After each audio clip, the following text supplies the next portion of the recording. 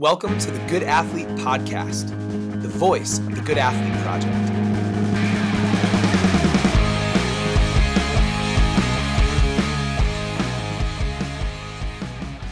Dr. Giles Warrington is head of department and senior lecturer in physical education and sports sciences at the University of Limerick. He researches chronobiology and sleep science, environmental physiology, and performance physiology in particular weight category sports, like jockeys, for example. He spent the previous decade in the School of Health and Human Performance at Dublin City University. Before that, he worked for 12 years at the National Coaching and Training Centre as head of player and athlete services. Giles also worked for the British Olympic Association, where he was a sport and exercise physiologist at the British Olympic Medical Centre. From 2002 to 2017, Giles was the performance physiologist and sports science advisor to the Olympic Council of Ireland, and was a member of the Irish medical team for the Athens, Beijing, London, and Rio Olympic Games. He is a fellow of the American College of Sports Medicine and a Sport Ireland Institute accredited performance physiologist. Giles has published 38 peer-reviewed journal articles and over 50 conference presentations and abstracts. He is wildly accomplished in his field, and from my experience, also a genuinely good guy.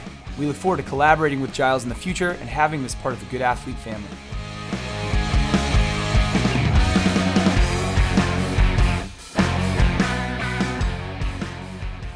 Okay, so I'm a sports scientist, performance physiologist would be my background. It was interesting, when I left school, I had no scientific background whatsoever. I had no scientific qualifications, and I went and worked in a bank for 3 years, which I absolutely hated. So it made me think long and hard about what I wanted to do in my life and my career, and it kept coming back to the word sport. Sport was kind of my passion, my life. And the more I researched around it, the more I kind of thought, this sports science sounds really, really interesting. And even though I'd done no scientific background at all previously, I started applying to universities as a mature student. And I was fortunate to go to a university in London, St Mary's University, which was a fantastic environment.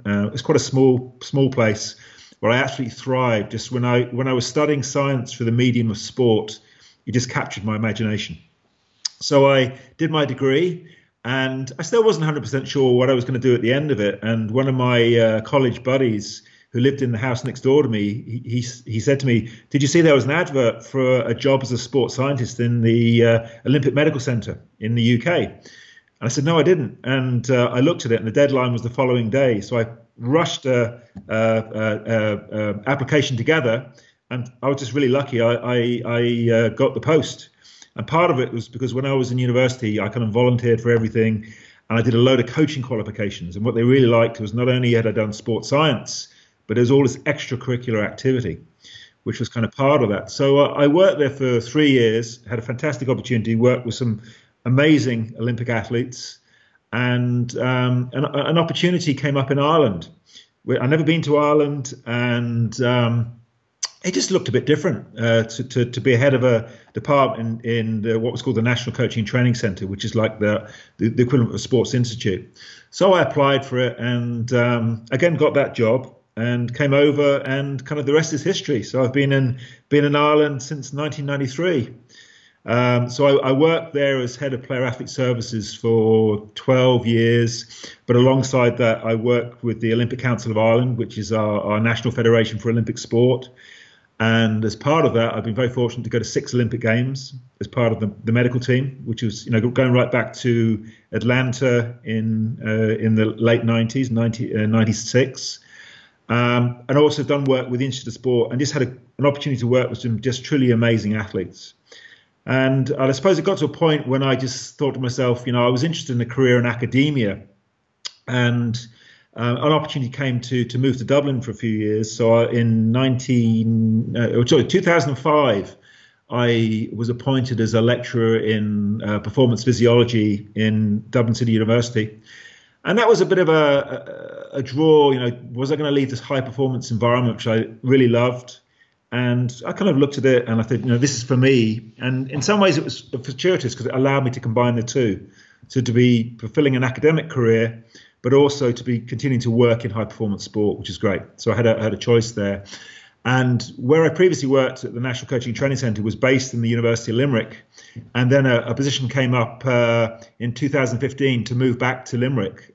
So I've kind of come home, done full circle. Yeah. So as of last year, I took over as head of department in the PE and Sports Science department.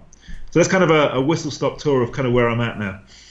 Well, I think it's a fantastic background. It's one I'm sort of envious of. A little bit of travel, a little bit of sport, a little bit of science. And one thing that has always jumped out to me from our interaction and what I've heard about you from our mutual friends is that you do have that balance of being able to sort of be in the laboratory but also be on the front, right? I think we need more people like that, translators, for lack of a better term, people who really get the behind the scenes stuff but can turn it into something that can then be applied, right? Yeah, I call myself a pracademic. I'm not an academic, I'm a practical academic. A pracademic, I love that.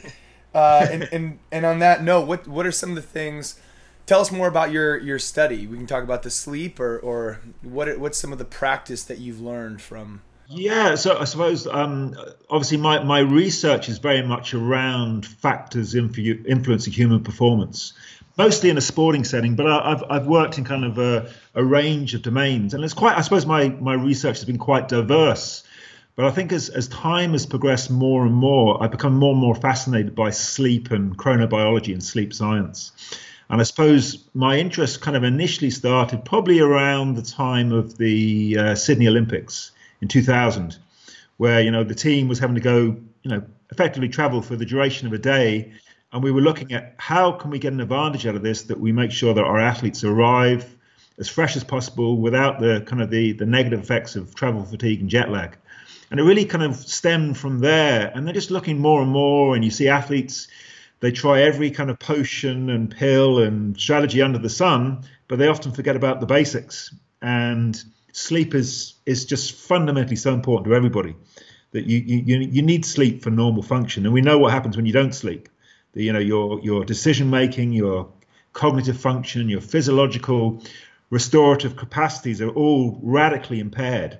And we know with studies from animals that if you preclude some mammals from actually sleeping, their immune system completely closes down and eventually they die. So, which is really interesting. So, and you can look at classic examples of events, things like Chernobyl, the biggest nuclear disaster in the world. A lot of that is ascribed to technical error due to sleep deprivation. And there's countless examples of that. So, it's just an area, it's an evolving area. There's quite a lot of work done in sleep with shift workers, the military, etc. And we know, for example, that incidence of various diseases, cancer, diabetes, heart disease, are greater in shift workers. So there's obviously something happening there. If you're not getting enough sleep, it's actually affecting your body balance, your homeostasis. So, then it logically transpires. If we look at athletes, it must be the same principles, because it's about training, it's about recovery, it's about performance. If you train too hard, or more importantly, if you under recover, your performance is going to be impacted. You're going to get overtraining. You're going to get non-functional overreaching, which leads to this overtraining. And the only way you can treat overtraining is rest. So you're suddenly saying to an athlete who trains 6 days a week, maybe 2 or 3 times a day, you now have to rest to get better and to get well. So it's about prevention. So sleep, it's free. There you go. There's the public service announcement right there. That's it makes absolute complete sense. You mentioned the word homeostasis. We talk, especially in the strength and conditioning realm, how pretty much every process of the body, biological, psychological, etc., is a process of stress and recover. And with especially with hypermotivated individuals, it's the recover that fails. So this is kind of a term that's been thrown around in our world a lot. Maybe it's not overtraining in the way that we think of it. It's under resting, right? Correct. And I wonder, could you help us a little bit understand more of what actually happens to the brain, or some of the functions of the body when we're fully sleep deprived? Because I think people think that you almost get comfortable going on 5 hours of sleep. You get into a rhythm. You get good at dealing with it. But I don't think people realize that you can't actually be good at sleep deprivation. Well, I suppose it's more, thinking about the functions of sleep, and we don't fully understand what they are. But there's obviously, different theories going back to the caveman, the survival of the fittest, energy conservation. And obviously there's this concept of restoration. And I think that's one that's very compelling. And there's also one about kind of neural plasticity as well. The brain function is highly plastic, highly malleable to the environment. And that's probably the reason why babies sleep for so long, because they need that in terms of the developmental processes. So we know that when you sleep, memory function, it's a little bit like the brain being like a filing cabinet. You're kind of emptying out and clearing out the filing cabinet and sorting it. We know that during the different phases of sleep, so obviously the kind of the deep sleep, the slow wave sleep is very important in terms of restoration, in terms of, physiological restoration. I think a mistake a lot of athletes and some coaches make is they think that it's during training itself then when adaptation takes place. But in fact, it's not. It's, you train, you fatigue, and the adaptations occur in the recovery phase. And a lot of that's happening during sleep. And I suppose, I think of it, I do a lot of the work I do with athletes is not just about training, it's about lifestyle. And that's been such a crucial piece. If you think a top athlete, just for simple numeric purposes, maybe train 4 hours a day, that gives you 20 hours in the day to either get it right or get it wrong. And I suppose the analogy I like to use, it's a bit like an iceberg. The little bit above the water is your training and your competition. The big bit you don't see under the water, that's your lifestyle. And the question I always say to athletes is, which bit sunk the Titanic? Was it the big little bit at the top or the big bit you don't see? Right. And it's the bit you don't see. So, it may appear that an athlete is training quite normally, but if their lifestyle isn't right, maybe the nutrition isn't good, they're not sleeping well, they've got things on their mind, those are things that ultimately are going to impact on their performance and cause them to sink. I love that metaphor. I'm making a note of it right now because we're going to make a poster out of it and cite you. Okay. Well, the other one I think is kind of nice as well. If you think of a duck, if you see a duck on a pond, it looks like it's gliding along gracefully. If you got a camera and put the camera so you could see under the water, the little legs are going 10 to the dozen. So it may seem like the athlete is just gliding along, but if things aren't right lifestyle-wise, maybe those little feet are having going 10 to the dozen, and eventually the system doesn't work as effectively. I think that's really good stuff. Coach Nadal, will you make a note of that also?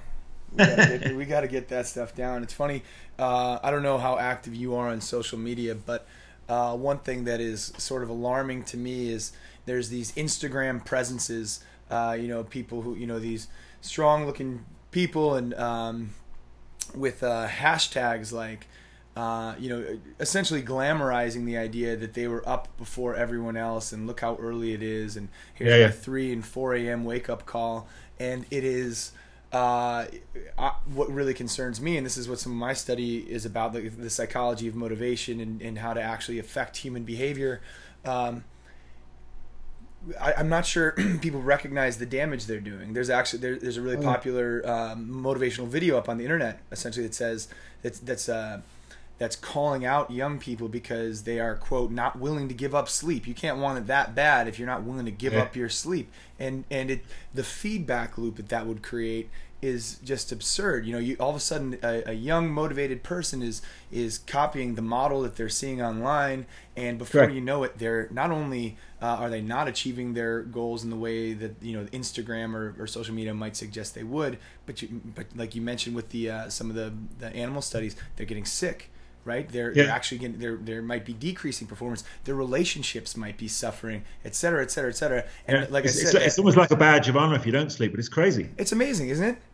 And I think a lot of it's to do with modern society, and kind of the worst thing is the mobile phone, the iPad. It's that blue light, and people kind of use these things for like sleep apps, and most of these sleep apps don't work particularly well at all. But what you're doing is you're getting all this blue light going into the eye, which is actually giving that stimulus to be alert. Your body responds to light effectively. The biological clock. It's responding. Circadian rhythm is responding to light and dark. So at the moment, you're going to be more alert than I am because you're kind of in daylight hours over there, whereas we're starting to get a little bit darker now, and that's obviously a factor. So if people are going to bed and they're on iPads and whatever, that's affecting their performance. So there's simple strategies that can be done to improve sleep. One is sleep hygiene. Your bedroom should be a sanctuary. It should be dark. It should be cool. It's for sleeping. It's not for watching TV. It's not for having meals. It's not for doing homework. It's about, it's a sanctuary to help you sleep. So if you've got a cool, dark environment, that's actually going to promote sleep. Whereas if you're going in there and you're watching a program on a phone or an iPad or whatever, that's actually going to have an impact on your sleep and your sleep quality. So I think there's a lot of simple steps that can be done to actually improve sleep. But we know that people are sleeping less and less. The average adult is probably sleeping certainly well under 6 hours a night now. And if we say that, the average that people always quote is around 8 hours, it's highly varied, but, it seems to be less and less. And that's just a reflection of modern lifestyle. Yeah, and the averages are always interesting to me because even the 8 hour, for some of the athletes that you have worked with and that we have worked with, they might be requiring more than 8 hours actually. It's almost like the 8 glasses of water per day idea. These are nice sort of anchors, sort of signposts along the way. But if you have a heavy training day, if you work out for 4 hours, you are certainly going to be beyond the average with water, your hydration, but also with your sleep. So to think you can get away with 5 or 6 is semi-absurd. Have you ever heard the name? Go ahead. In some ways, the simplest way of doing it is, can you wake up without an alarm, having a normal sleep, and you're feeling restored? That's telling you the kind of time of sleep you potentially need, and it is highly individual. And it is interesting as well when you look at, there's some evidence to suggest the more sleep you get in the early part of the night, ideally before 12 o'clock, the better, because you tend to get a lot of your, what they call the deep, stage 3 and 4, the deep slow wave sleep is more pronounced in the earlier sleep cycles. Mm-hmm. So therefore, it's important you're getting those right, so you're not going to bed really late within that. Because obviously there's sleep duration is one thing, but it's the sleep quality is critical, because it's all very well saying, oh, I slept 8 hours. But if you slept 8 hours and you woke up 12, 15 times, and the quality of sleep is kind of fragmented, right? That's not going to be good for you either. Sure. And if those hours were you didn't get to bed till 2 and stay in bed till 10, it affects you absolutely. I don't know if is the name David Dinges. I hope I'm pronouncing that right. He's a professor. He's a psych professor at Penn. Okay. Super interesting guy. Definitely worth looking up. We'll share some stuff with you. But I saw him speak this summer, and he was talking largely about what you had just mentioned. The 24-hour world cycle that we are on. Like we're always going. Shift working, truck driving.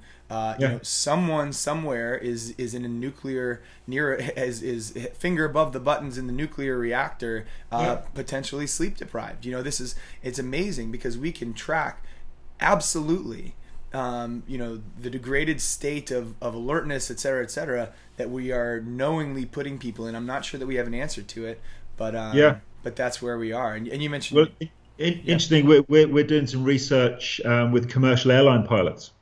That's another one, absolutely. Yeah, the research question we set ourselves is, how tired is too tired? So in other words, there's an element of fatigue due to the natures of the flying time they do. And it's really, so what we're doing is we're doing a lot of simulations, and we're looking to task-based activities to look at the effects of fatigue on performance to actually address that, which is an interesting one. So a lot of the research is kind of done with long distance lorry drivers, those kind of individuals, but it's very different because if you think of a lorry driver on the road, you've got the cat's eyes on the road, you've got lights coming against you, you've got sound. If you're a transatlantic pilot and you're flying over the Atlantic in the middle of the night, it's like looking at a blank screen.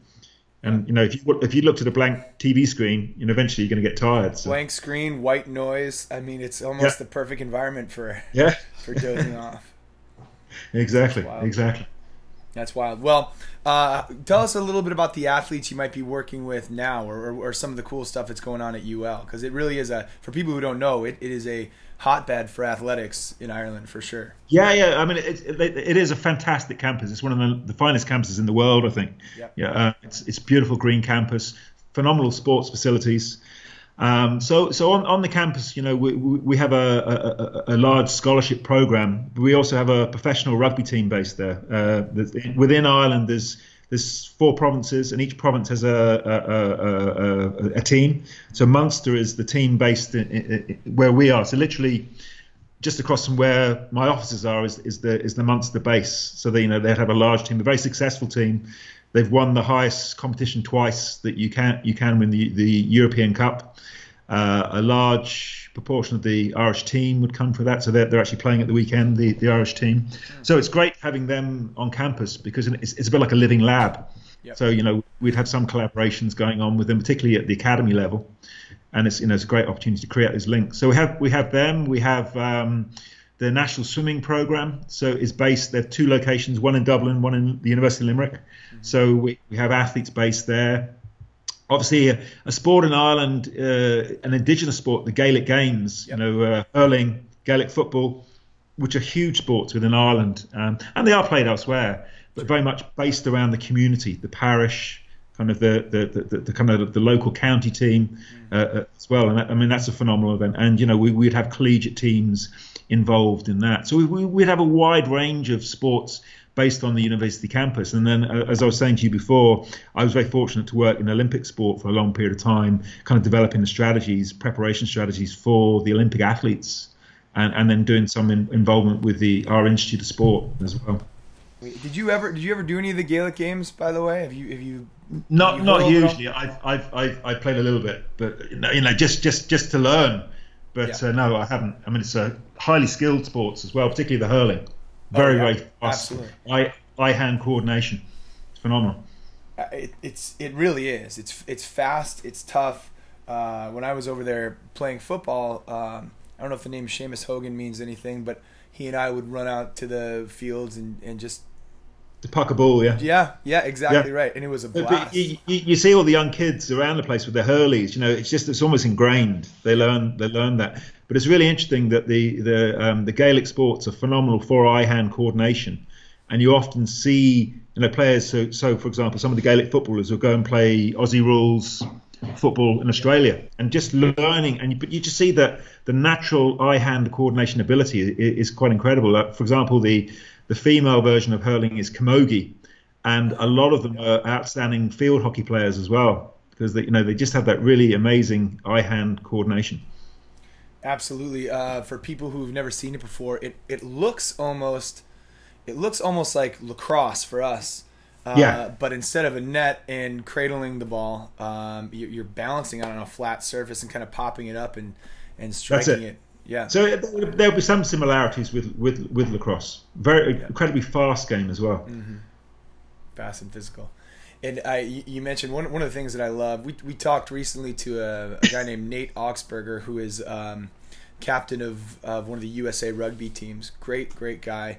The rugby's actually growing here a lot, and the way rugby works here sounds similar to what GAA is like over there. In that, it's almost like a community event. You mentioned it might start at a parish. Usually, you play for your father's team or whatever. There's a lot of tradition and exactly same principle. Social, I think it's very cool. So, what was your sport growing up then? Well, I was never outstanding. I played rugby. I played cricket.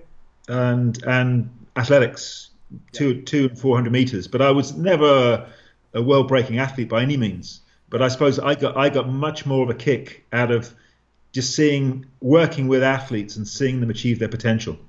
And I've been very fortunate to work with some phenomenal athletes. And for me, that's the biggest thing. So I was never an outstanding athlete myself. Competent, but certainly not brilliant. I think apart from anything else, I don't think I had the dedication, the focus to actually commit that time to doing that. And I think that's something that people forget. They just think it's an easy thing. But you think a lot of athletes, they're spending an awful lot of time away from home, maybe. So, I would have worked with, athletes in a variety of sports, slalom canoeists, for example.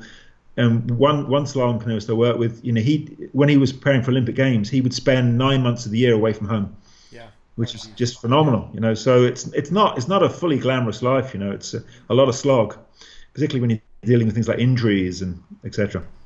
Yeah, I admire them, Absolutely, I think it looks like play, right? It looks like fun, but going back to the duck or the iceberg metaphor, all that goes into that. I mean, you can't even see it. And it certainly is a grind, which makes the kind of work that you're doing so important, because there are things that I know myself as an athlete, like I know sort of just through the grapevine, I suppose, that sleep is important. But had I known the things I know now when I was playing, I mean, like you said, my lifestyle would have just been a little bit different. Yeah, and it's fine. I suppose I came into sleep a little bit by accident, but it's just the more I read, the more I see the implications of it, the more fascinated I am by it. Yeah. And I suppose, just the whole area of sports science that I'm involved in, you mentioned psychology. I think traditionally sports science was single discipline, but it's now very much a multidisciplinary approach. Because you think of sleep, it's psychological, it's physiological. There's all these things interlinked, and you can't, effective support programs of athletes have to be multidisciplinary. Yep. There's no point in looking at it in isolation, because that's not how the body works. The human body is a complex biological system. The brain governs the body, and obviously the psychology and physiology, psychophysiological coming together. But then you've got the sociological, biomechanical, all these things. So it's impossible to look at it in isolation, which was the traditional model. So very much, in our department, for example, we'd be looking at it from a multidisciplinary or transdisciplinary perspective. That makes a lot of sense. I think everything should, all science should be considered that way. You do have to sometimes take real deep digs on certain components, but it is a component. Even, as you and I are both obviously massive advocates of sleep as a performance aid or just a regular part of human function, but the truth is, you throw a wrench in some of those other things. If your nutrition is terrible, then your sleep is, you may get that exactly right, but you're still missing those pieces, and your function will fall to that level. And I think that you knocked the nail on the head there. It's getting the basics right. Let's take nutrition, for example. Athletes can be obsessed with supplements, potions, and pills when they just don't get the basics right. First of all, even the simple food pyramid is so important. They talk about food first, so natural food choices first. And analogy that I like to use, there's a nutritionist called Greg Cox, and based in the Australian Institute of Sport. He talks about it as being like a cake. So your nutrition is like your good natural nutrition is like the sponge on a cake. And supplements, if anything at all, are just the little sprinkles that go on the top. Right. Now, unfortunately, for a lot of athletes, the cake is reversed upside down. Mm-hmm. They have a poor lifestyle, so they try and prop it up with supplements. And in a lot of cases, you probably don't necessarily need supplements. Right. And certainly for younger athletes, they really shouldn't be kind of going in, and they should be just focusing on natural food choices.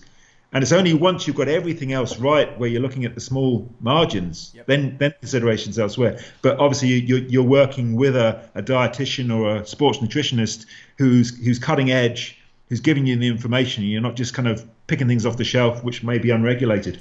That is such good advice. I mean, and I hope any parent or coach or athlete listening to this hears that, right? Because that's the bedrock, right? The supplementation, it by definition, and just the language that we've chosen to assign to it is supplemental, right? It is not the essential. Right? And for most everyday athletes who maybe not elite athletes, why would they even be considering it? It's a lot of it's marketing.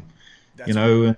It's not necessary. It's not necessary. They consider it because the GNC or the health food store is right next to the place that they get their coffee, and they see big, strong people on the packaging, and that's why. Right. Yeah, absolutely.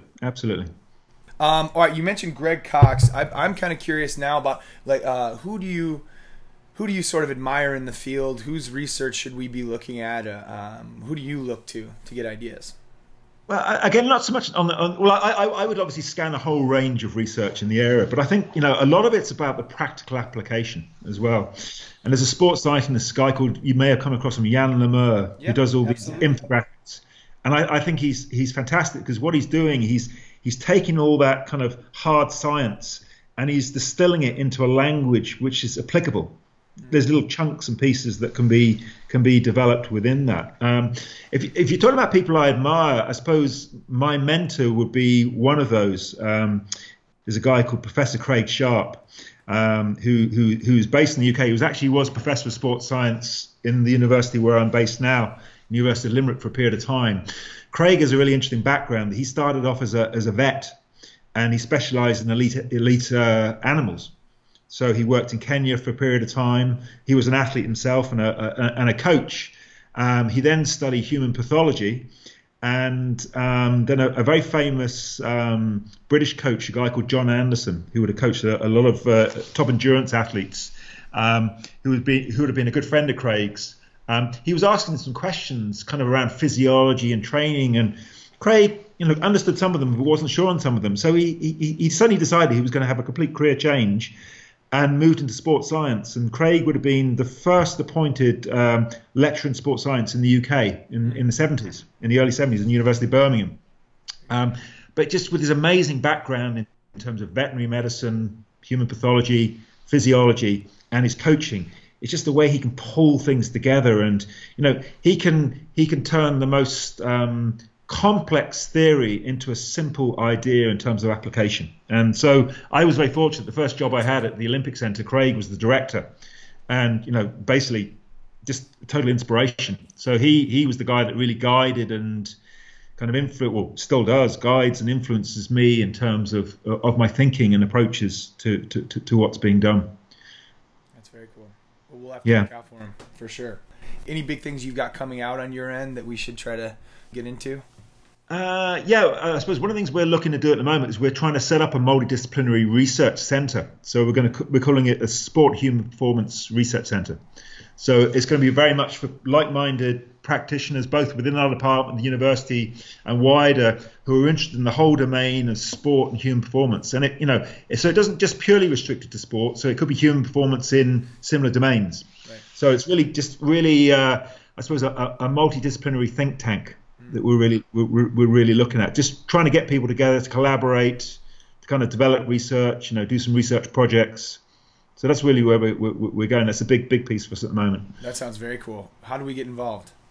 Oh, we can get you involved. We want international collaborators. So anybody who can contribute to that. So it's not a bricks and mortar centre. It's a virtual reality centre. Oh, cool. And it's really just trying to get people working together, this multidisciplinary approach to sports science. So we're doing some interesting projects. We've got a kind of a multidisciplinary project. We're working with the Irish Rugby Football Union, looking at injury surveillance. So we're particularly at the club game. We're just looking at the level below kind of the professional game, in terms of looking at monitoring injuries, causative factors, and trying to identify areas where we can prevent, where we can educate as well around that. So that would be a big one. I do a lot of research in horse racing with jockeys as well. So we have a big research team kind of working in that area. And one area of that is around injury surveillance and concussion, because concussion is a big thing in horse racing. Wow. But also a lot of the work we've been doing is because jockeys, it's a weight category sport, but it's probably the extreme in terms of weight category sports. The levels they have to get down to are quite phenomenal. So I suppose it would be in kilos, so it's about 54 kilos. So what's that? I'm not sure what that is in pounds. Was that but 130 maybe, or less. I'd say less. So it's wow. Yeah. So it's typically your average 13 or 14-year-old schoolboy wouldn't be able to make the minimum weights. Wow. And it's kind of, I suppose it's a very top in the States. It's very topical in kind of collegiate wrestling. Oh, yeah. And a lot of the research is around wrestling because it's so big. But I suppose what's unique about, say, horse racing is that they have to make weight virtually every day, and the season maybe lasts 10 to 12 months of the year. So there's not like you have a defined period where you weight cut. Right. These guys are having to stay at a drastically low weight for a long level. And they must train there, right? There's certainly a strength component. They don't do a huge amount of training, and there's a lot of it's based on tradition. So we're changing that idea now. So interestingly, even things like a lot of the jockeys wouldn't use things like running to regulate weight and stay fit, because they think it puts on muscle mass. So you then have to say to them, well, have you ever looked at a Kenyan middle distance runner? There's not a pick on them. So there's a lot of traditional ideas which are based on just what's handed down rather than hard scientific facts. So we have a multidisciplinary research team. So we have currently 3 PhD students working, one looking at bone health and nutrition, one looking at psychology and mental health, and one looking at training within jockeys.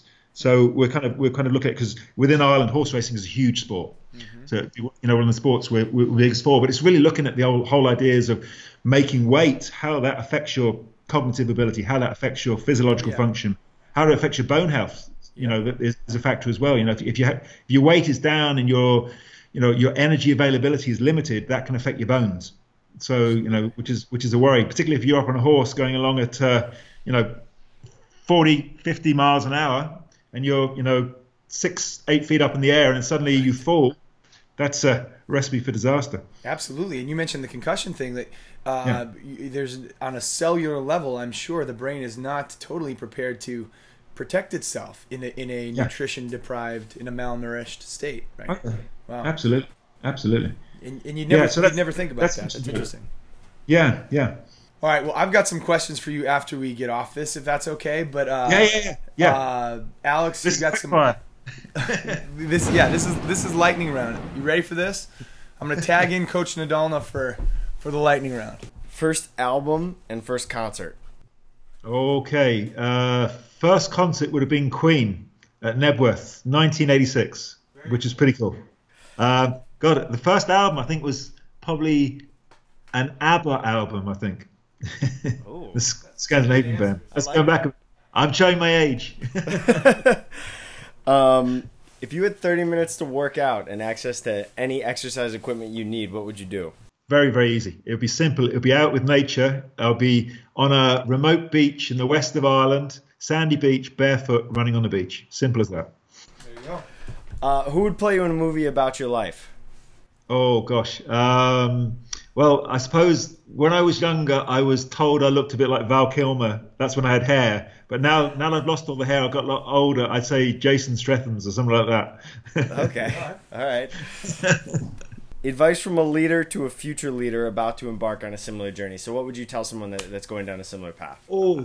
I would say seize every opportunity that comes to you, certainly at the beginning. Take advantage of every opportunity you can, extracurricular activity. Then obviously, as you become established, learn to say no from time to time. I think find something you're passionate in and passionate in doing, and live with that. And be yourself as part of that, I think. Love it. This last one is personal to you. You've been to quite a few Olympic Games. Which one was your favorite and why? I'm probably a bit biased because I'm English. Okay. London, I had to say, was a bit special. Even though you were like right at home, right? It was good for it. You still like that one the best? It was. I mean, they're all, in some ways, they're all unique. They're all unique, and there's special moments about it. But I think just in its totality, I just think London was just an amazing games. Awesome. All right. I really do appreciate you being with us today. You guys take care anyway. You do the same. All right. Thank you. Cheers. Talk to you. Good luck. This episode brought to you by Hand Armor Chalk, the official chalk of USA Weightlifting. They are also the official sponsor of the Illinois High School Powerlifting Association, a partner organization overseen by the Good Athlete Project. We would not support a product we didn't believe in.